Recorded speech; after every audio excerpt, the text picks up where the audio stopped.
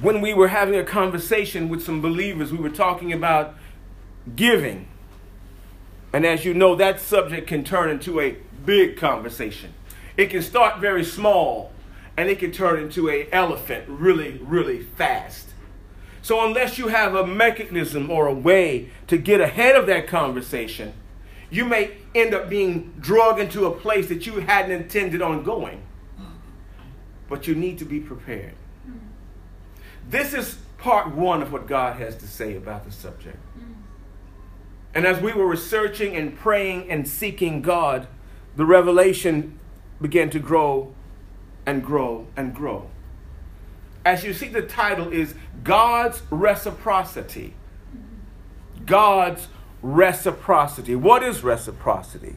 Your green tag tells you the practice of exchanging things with others for mutual benefit, especially privileges granted by one country or organization to another.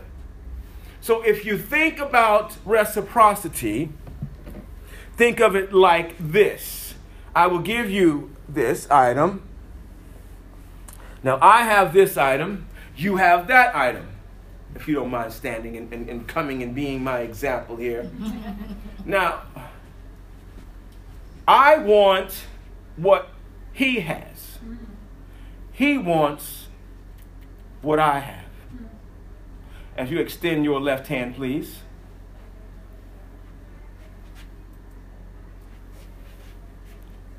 That is reciprocity. An exchange of one item or items or thing for another, having equal value, listen carefully, to the recipient. It's not the value that it has to the holder. It's the value that it holds to the recipient, the one who's going to receive it. That makes the exchange equal. And why is that important?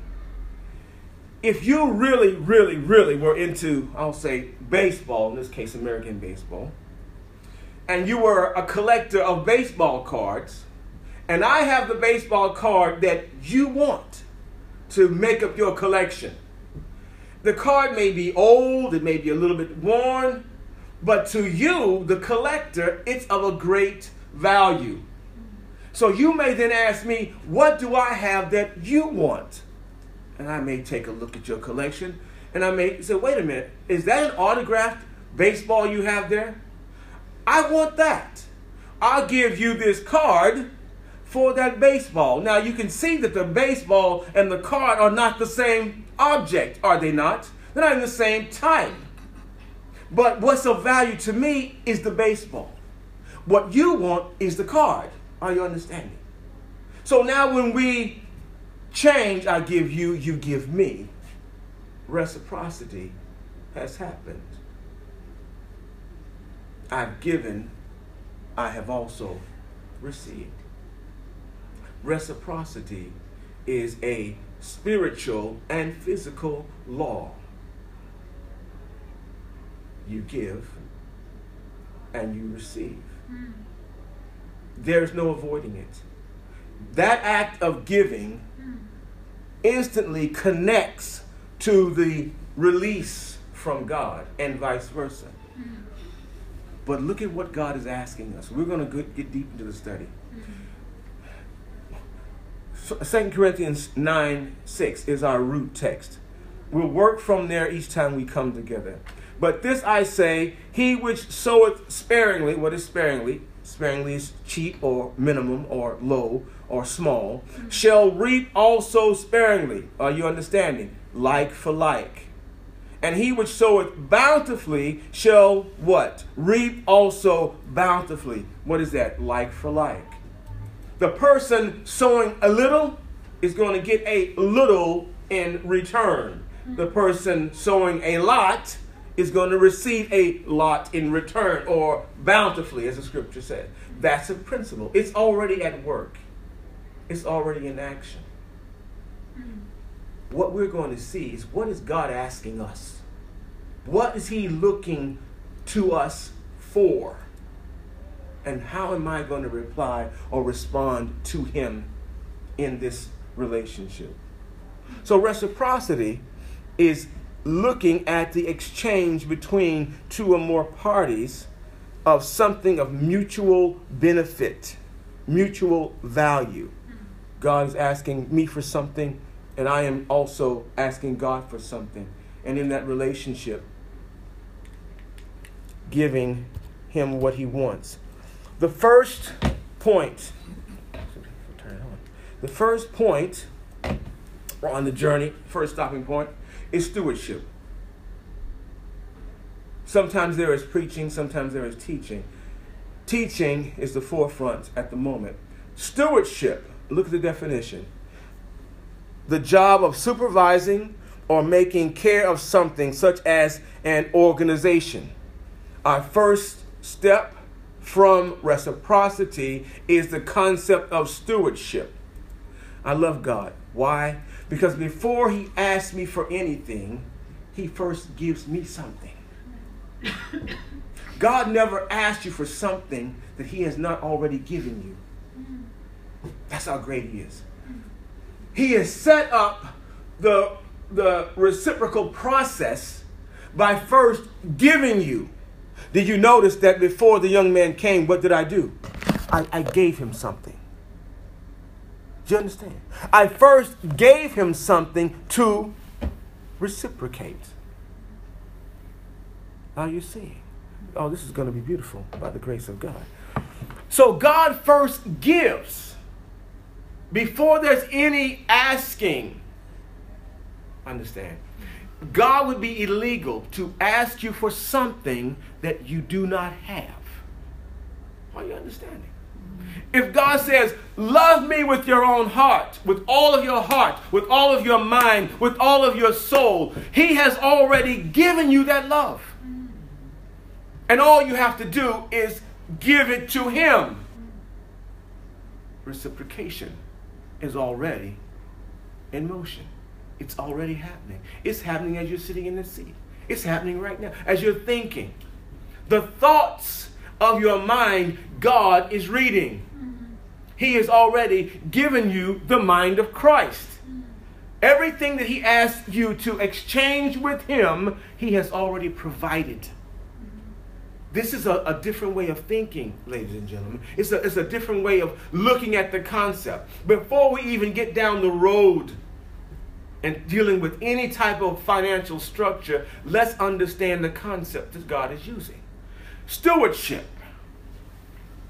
Genesis chapter 2, verse 15. And the Lord God took the man, what man? The man he had created, and put him into the Garden of Eden. Why did he do that? To dress it and to keep it. At that point, the note says, it was just about planting and harvesting.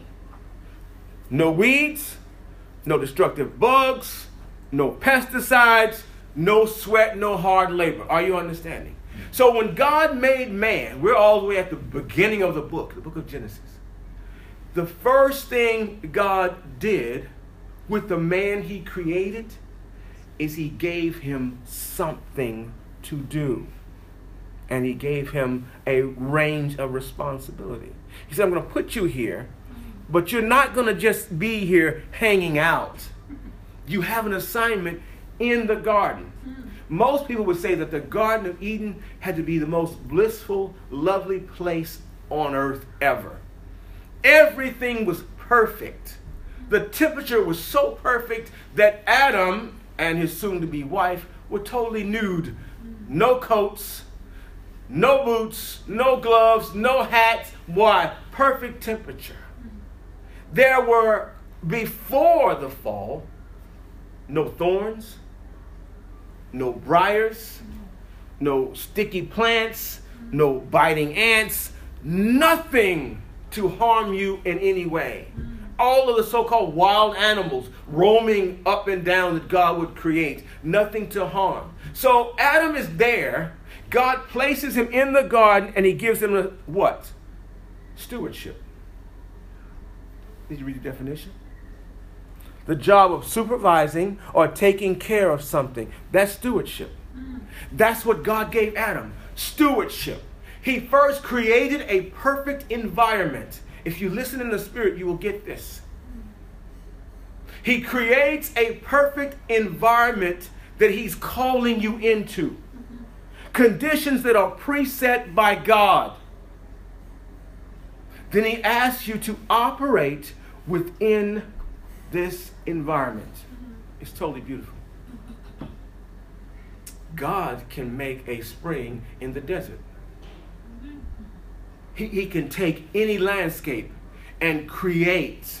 We look at some of these shows about master gardeners and all the rest of it, and you see how they sculpture and make a wonderful garden out of a rough place.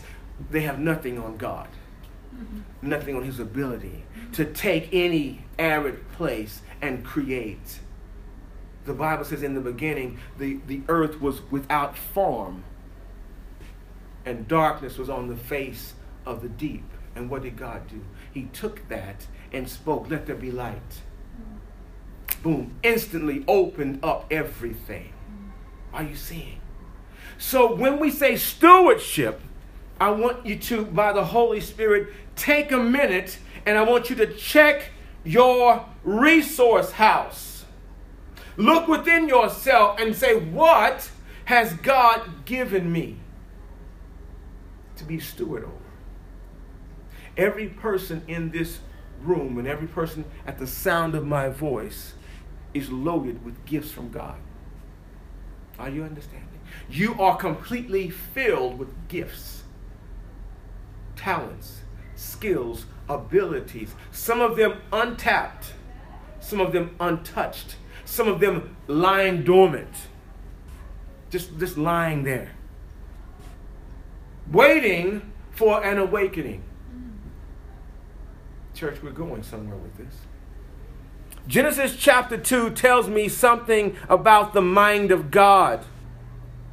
That he creates, then he gives. He creates, and then he gives. He creates, and then he entrusts.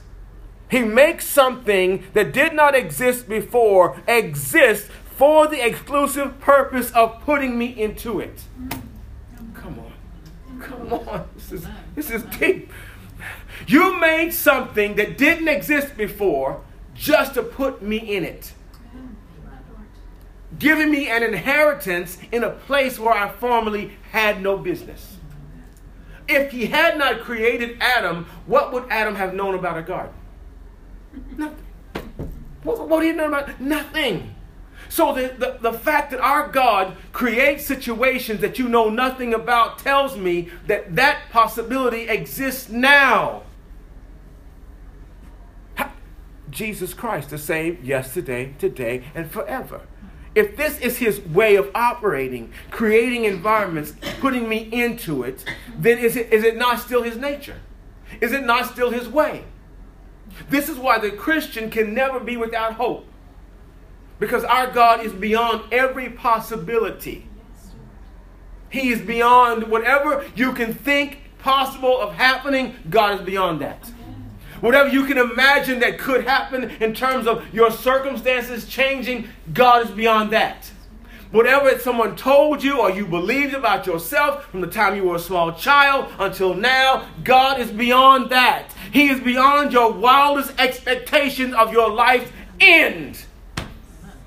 Father, I give you praise. If I say who's driving, I say God is driving. But what is the reciprocity for Adam receiving this garden? Dress it. Keep it. Oh, come on. That's the exchange. That is the exchange. What is the reciprocity relationship between God and Adam at this point? Adam, I'm putting you in a place that no one ever walked in before. People get excited when they get a new car. Whoa, I'm the first one to drive it. Well, actually, you're not. The mechanic drove it. Delivery person drove it. The one who test drove it off the ramp, they drove it. But they get excited. Oh, I'm the first one to have a new car. I'm a new house. I have the keys. Man, they shout and go around in circles. God gave Adam a planet. Are you understand? He gave him a planet. He gave him the garden and said, my reciprocal relationship with you, Adam, dress it, keep it. What parent, there might be a few wicked ones, but I'm going to talk about the good ones right now,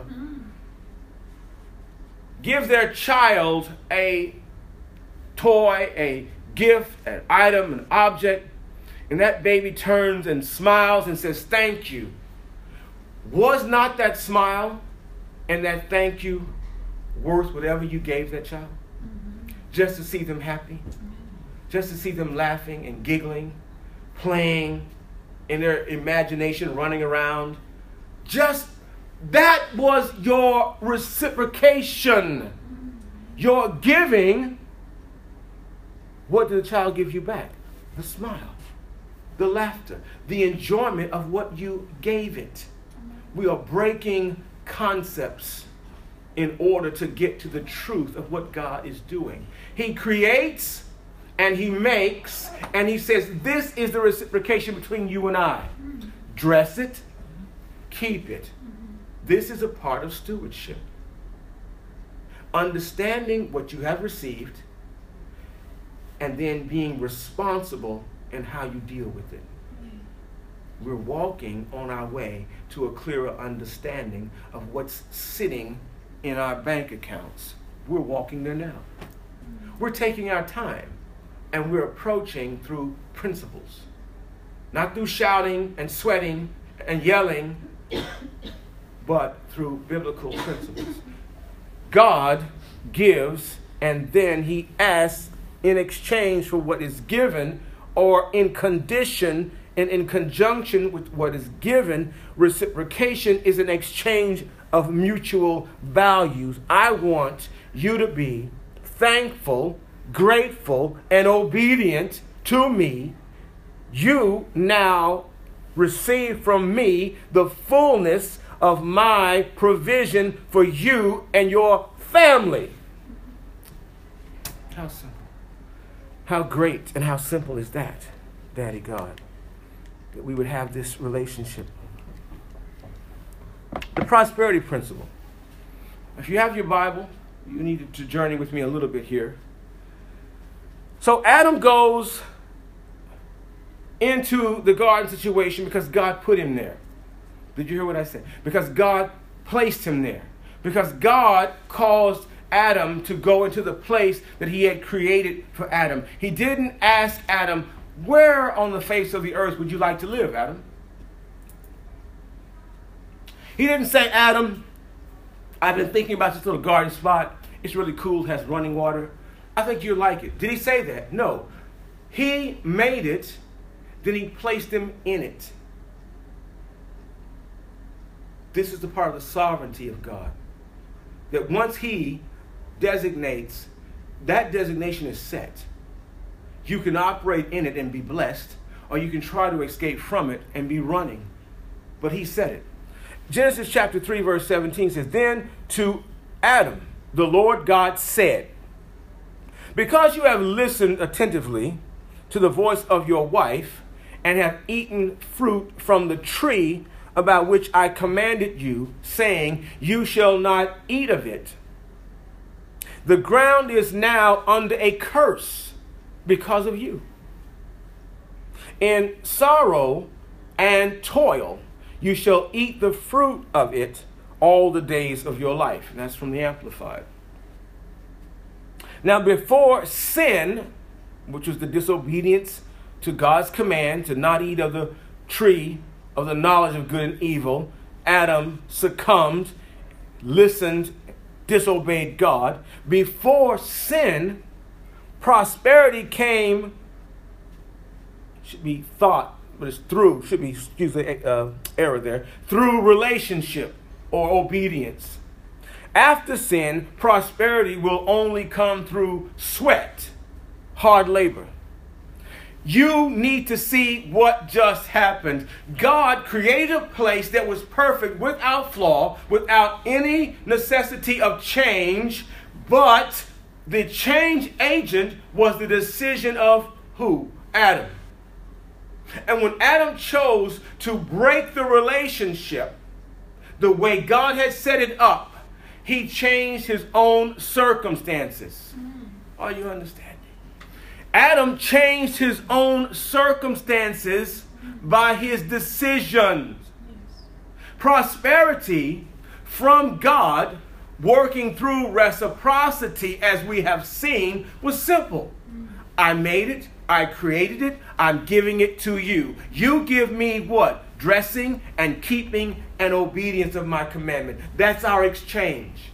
That's how we're going to work together. We're going to run through the whole earth, you and I, Adam, just this way. That is our exchange rate. Are you seeing this? So who changed the deal? Adam changed the deal. He got out of the reciprocity relationship with God by choosing to disobey.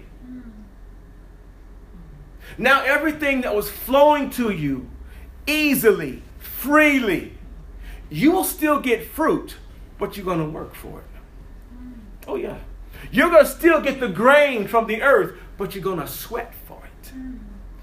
From today, you are going to toil. You're going to feel the weight of what it's like to try to make a living. Whereas before, all you had to do was harvest, maintain. Everything is flowing. The ground is easy to dig. The soil is reacting to you. Are you seeing the difference here? So in this relationship that God sets up, it's peaceful, my sisters and brothers. There's no stress. There's no anxiety. There's no worry. How am I going to pay this? And how am I going to pay that? And I need money. Well, you're already down the road. That's why so many people get frustrated. They're already down the road.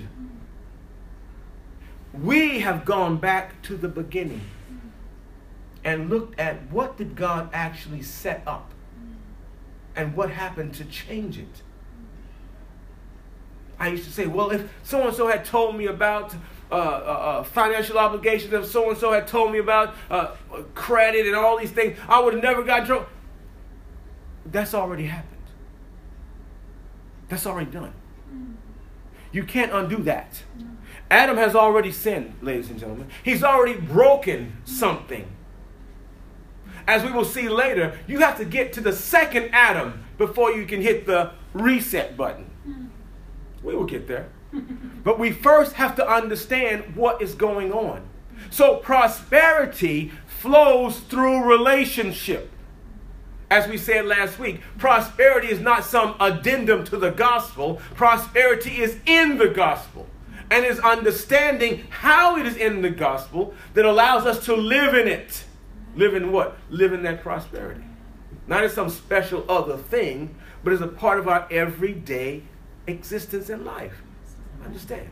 So the ground now has received a different command. Well, what command did it have in the first place? The ground had the command to yield easily, to produce for Adam. Why? Because God told it to. But now the ground has come under a curse because of the disobedience of the man. Well, what was the man taken from? The earth. Did not God make Adam from the dust of the earth? So your contradiction has affected not just you, but what you came from. Lord, let it come through, Jesus. Let the revelation come through. So the very soil that you were taken from, that you are connected to, the earth and man were supposed to work together. And the produce that God was bringing is supposed to come naturally, easily. No stress, no stretching, no worries. Are you understanding? But Adam broke that relationship. And it affected where he came from. The earth itself was brought under the curse. I didn't make that up. It's right there in the book. In sorrow and toil, you will eat the fruit. You will eat. But you're going to have to work for it now. Like you've never worked before. And this is because of sin. So the prosperity principle, if you grab it, is working through obedience, and the reciprocity that's exchanged between God and man was in perfect order before sin. So what does that tell me? Sin is the only thing that can break my prosperity. That's the only thing that can break it. That's the only thing that can break it. As long as I am walking with my God, that flow continues uninterrupted. It would take me doing something other for that to be interrupted. And sometimes the interruption is lack of knowledge. My people perish for lack of knowledge. So we want to get back to that. From Adam to Abram or Abraham. Bible scholars could read this anytime they wanted to. Approximately 2,000 years span between Adam and Abraham. The Bible devotes only 8 chapters to this period. During this time, you will see fallen angels going into the daughters of men, producing Nephilim, giants. You will see the flood of Noah during this time period. You will also see the Tower of Babel, where God confounded the languages of men. All of that happened in a 2,000-year period between Adam and Abraham. Between Adam breaking the covenant, a lot of upheaval happened on the world, on the planet. When we get disconnected from the plan and purpose of God, all kinds of madness can happen. Why? Because he planned our lives to go a certain way, his way. And when I step out of that, I am stepping into chaos. I am stepping right into the path of a train speeding right at my face. Because under this divine protection, things I don't even know about cannot happen. Amen. Things I have never seen will never occur. Why? Because I'm in the will of God. Amen. I'm just walking with God. So I don't even know the threats left and right. You didn't even see the sniper on the roof with the bead on your head. You didn't see the wild animal running after you when it fell into a pit just before it got to you. There's all kind of madness happening. Amen. How do you know that, preacher? If you have access to the internet or a newspaper, look at what's happening to other people. Nobody broke in your property last night and cut your head off. I know that's graphic. Nobody raped you on the subway. Nobody beat you up in the street. Nope. Nobody shot you as you're walking down the road. Nobody tipped some polonium into your tea as you were having tea and poisoned you with the radioactive isotopes. But it happened to somebody else. Yeah. In the last 24 hours, I dare you to go and see how many people were killed in the last 24 hours and how they died. So what's keeping that from happening to you and I? It is the providence of God. It is the providence of, it is God's covenant with us. My Jesus. 2,000 years passed between Adam and Abraham. And all of this madness and drama went on. You get to Genesis chapter 9, verse 11. And I will establish my what? My covenant. What is that? That's a relationship with you. Neither shall all flesh be cut off any more by the waters of the flood. Now, who is he talking to? Neither shall there any more be a flood to destroy the earth. That covenant, I'll give you the answer there, is between Noah and his sons. So between Adam and Abraham, there's only one other covenant mentioned, and that's the covenant that God made with Noah. But the earth is still cursed. The covenant, as you see in the image, was signed by a rainbow as a guarantee that when you see the rainbow, know that the promise of God is sure. I will never, ever destroy all flesh again by water. Say anything about fire. But I will never destroy, there will never be another global flood. And that is the only other covenant that's happening in this 2,000-year period, is this covenant, and it's only pertaining to stopping the flood waters from emerging. But the earth is still under the curse. You still have to work. You see, there are things you can do and undo. And God has said, I won't do that again.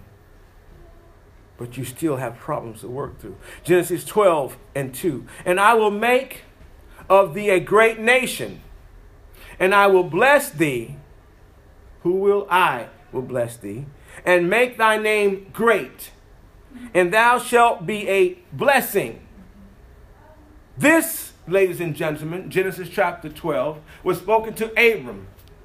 It is the first sign of a return to godly prosperity through relationship since Adam, 2,000 years before. And this is done in spite of the condition of the earth. The earth is still cursed. So God now hits the reset button with Abram and says, I'm going to strike a covenant with you. This covenant is similar to the one I made with Adam in the beginning. And I'm going to bring it to you to begin this relationship again. He didn't say that to Noah. He said it to Abram. He told Noah, you'll be blessed, but I'm going to prevent the waters of the flood from destroying the planet. But this is the return of the God type of prosperity whereby God gives you first. Let's prove it. Abraham the rich. I love this area right here. It's glorious. And this picture shows that the artist was very clever in his concept of showing you the progression of all that Abraham had, all of his camels and all of the employers and slaves and workers and family, going far back as you can see. We'll see how many persons he was controlling shortly. Genesis chapter 13, verse 2. And Abram was what? Can anybody say it? Very rich. You can say it's okay, it won't bite you. And Abram was very rich in what? Cattle, silver, and gold. Ladies and gentlemen, this is chapter 13 of Genesis. You need to mark this. You need to understand what's being said. The term very rich. Let's look at what the commentary. This is the Jameson, Fawcett, and Brown commentary. Is one I use quite regularly because it's quite good in a lot of places. So this term very rich, compared with the pastoral tribes, those are the ones who use pasture land or grazing land. Compared to the pastoral tribes to which Abraham belonged, an Arab sheik is considered rich who has 100 or 200 tents, from 60 to 100 camels, 1,000 sheep and goats respectively. Abram, being very rich, must have far exceeded that amount of pastoral property. So you can see that he was sitting on wealth before any mention of a tithe even came up. He was already rich. Did you know that's in the Bible? It's right there in the Bible. But people who are teaching along those lines are trying to make you think that it's only after he initiated a tithe that he became rich. Honey, he was rich before that. So where'd the wealth come from? It came from God. Which is why we went back to Genesis to see. With Adam, he had the entire garden. He had everything before. He was made a steward the same way Abraham is a steward of all that he is sitting on. He was very rich already. My God. It's right there in the word. And guess what else? His nephew, which was his brother's son, Lot, who was journeying with him, 13:5 says, and Lot also, who? And Lot also, which went with him, Abram, had flocks and herds and tents All of that was before the tithe. So there is no way anyone can tie that mandate as a prerequisite for riches. I'm looking right at it. Can you not read? I can read the scriptures. Can you read the scripture? The Bible says he was very rich. Chapter 13, verse 2. And that Lot also had wealth. Look at that. Flocks, herds, and tents. And hadn't given a dime to anybody or to anything. And was very rich. That should settle on your theology. That should settle on your theology. We're building the principles that are in the book. We're getting away from the hocus pocus, and the running around the truth. And we're looking directly at what the Bible actually says. And you would think that I put that there because I'm saying it. All I did was go and read it. And I would also think all of these persons preaching the opposite, do you think they don't have a Bible? That they can't read what I'm reading to you right now? It's right there. He was already wealthy.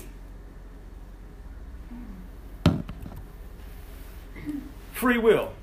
Genesis chapter 14, verse 18. And Melchizedek, king of Salem, this is where everyone is familiar with, brought forth bread and wine, and he was the priest of the Most High God.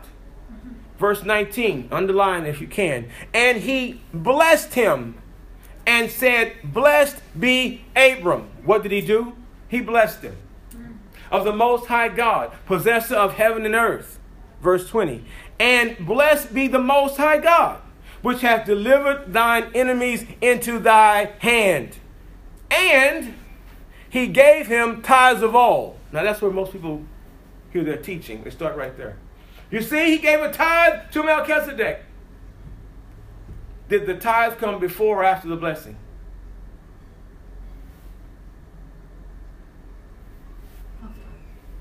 Read. Verse 19 says he blessed him. Verse 20 says he gave a tithe. Does 19 come before or after 20?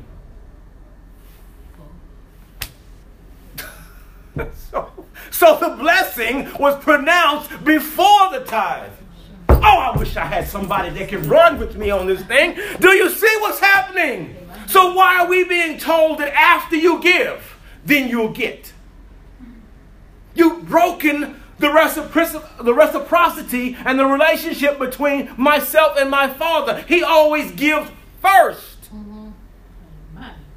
Then he asks you for what you have been given as a sign and a token of relationship and trust.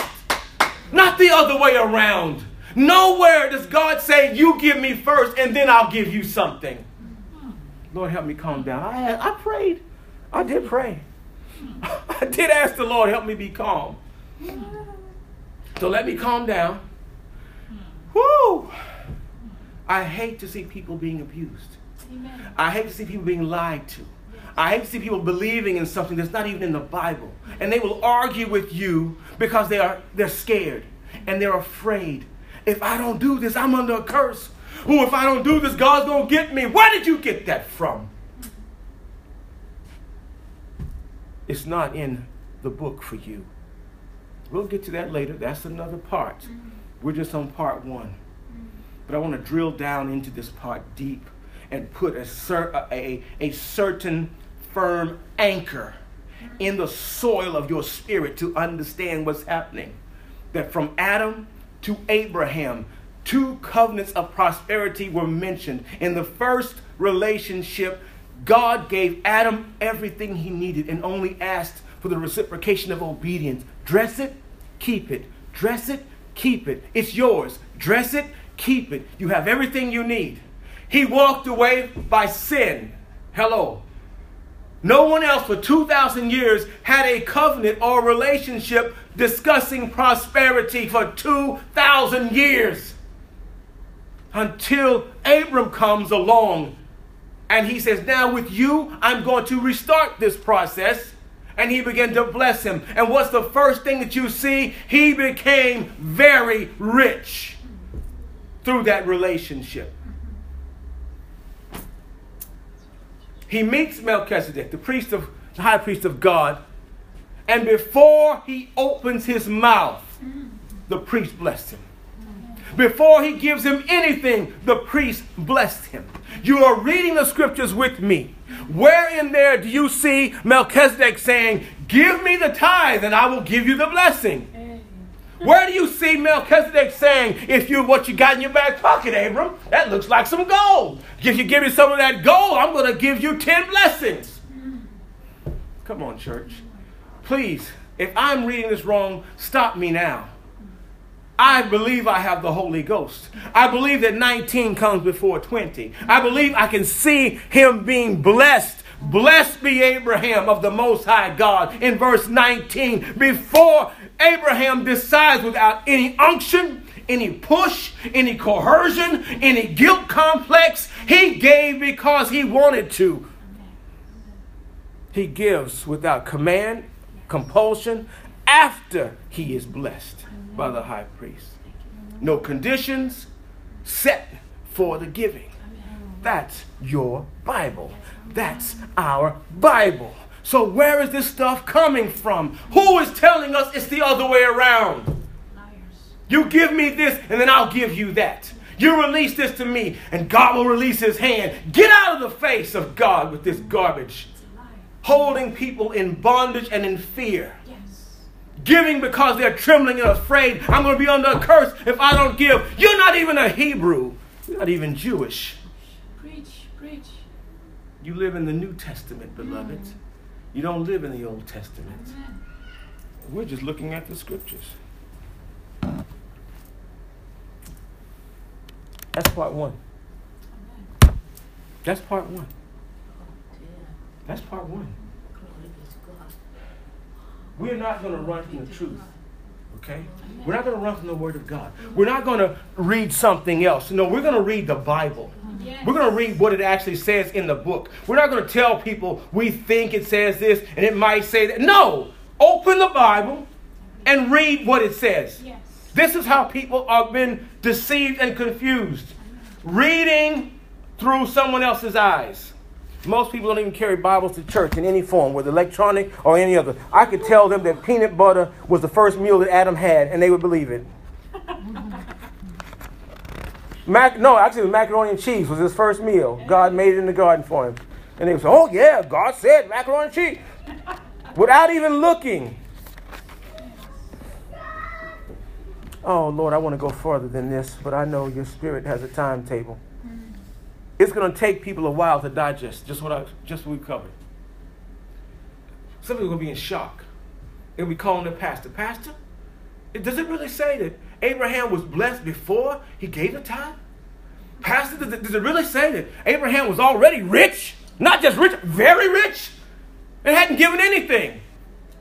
Yeah, it's in the Bible. So why are they not telling you? So go ask your pastor. Why are you telling me I'll be under a curse if I don't tithe, if I don't give this money? Abraham didn't give because of that. Oh, well, the tithing exists before the Levitical law. Yeah, we just read it. This is the only mention of tithing before the Levitical order, which we will study later. We just read it in Genesis chapter 13. So where is this stuff coming from? Father, pray in Jesus' name right now for the release of the people of God. Amen. Yes. I pray for every lying spirit, every lying doctrine that is set on your people, every falsehood, every false understanding of your principles of giving, of sowing, of reaping, of reciprocity, of relationship, of stewardship would be broken, that the people's eyes would be opened, that every person hearing this message would go get their Bible and read it for themselves and see that your blessing precedes any form of giving on our part, that you have already extended it and you've shown us faithful Abraham before he did any tithing or any such thing. You had made him very rich. Father, cause us to understand these principles. Cause us to understand what your word is saying, that we might be free of every obligation and every compulsion and every burden, every lie upon us that we have believed. We release ourselves from it. Every lie of the curse, we are blessed in heavenly places and cannot be cursed because you have blessed us. And whom you have blessed, nobody can curse. And we thank that we are not under the law or the legal system, but set free by Jesus Christ. In Jesus' name we pray and believe. Yes. Amen. Yes. Amen. Find someone, put your arms around them, confirm the word in them.